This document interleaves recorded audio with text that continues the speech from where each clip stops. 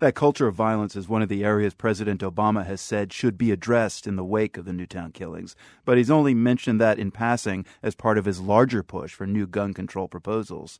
America's evolving reaction to the tragedy in Newtown is being followed all over the globe. Laure Mandeville is covering it from Washington for the French daily Le Figaro. What struck me, of course, is the level of compassion and mobilization of the society, and also the president, I think, was extremely emotional in the way he reacted, and I think he managed to find the words, to give some support, some comfort to the people when he went to Newtown on Sunday.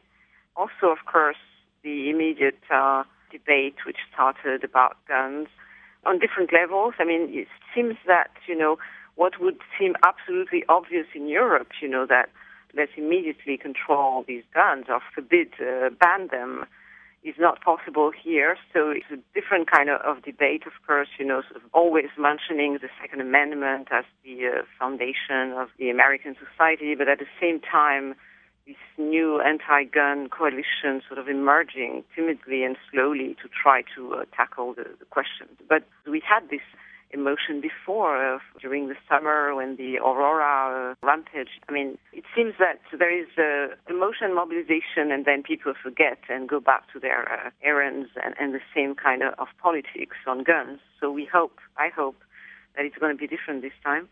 Now, we should point out, too, Laure, that you were in Beslan in Russia after terrorists took over a school with more than 1,000 hostages, and that ended in the deaths of more than 300 people 3 days later, more than half children.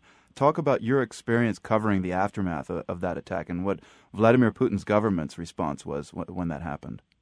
Yeah, it was actually, I would say, the most difficult type of coverage that I've ever had, although I was in very difficult zones in the post-Soviet Union, but covering the aftermath of Beslan was absolutely horrible as a journalist because I had to face the pain and circumstances of this terrible attack. And at the time, what was the most horrifying reality was, in fact, the response of the government, which was not at all compassionate. And the obsession of the central power of the Putin's team was to cover up the whole thing, to prevent journalists from getting the facts and establishing a sort of a wall around the whole story. And it's much later that we were able to go and talk to the people. And I actually ended up living in a family which had lost their daughter because this horrible story happened on the first day of school. So a lot of parents were actually present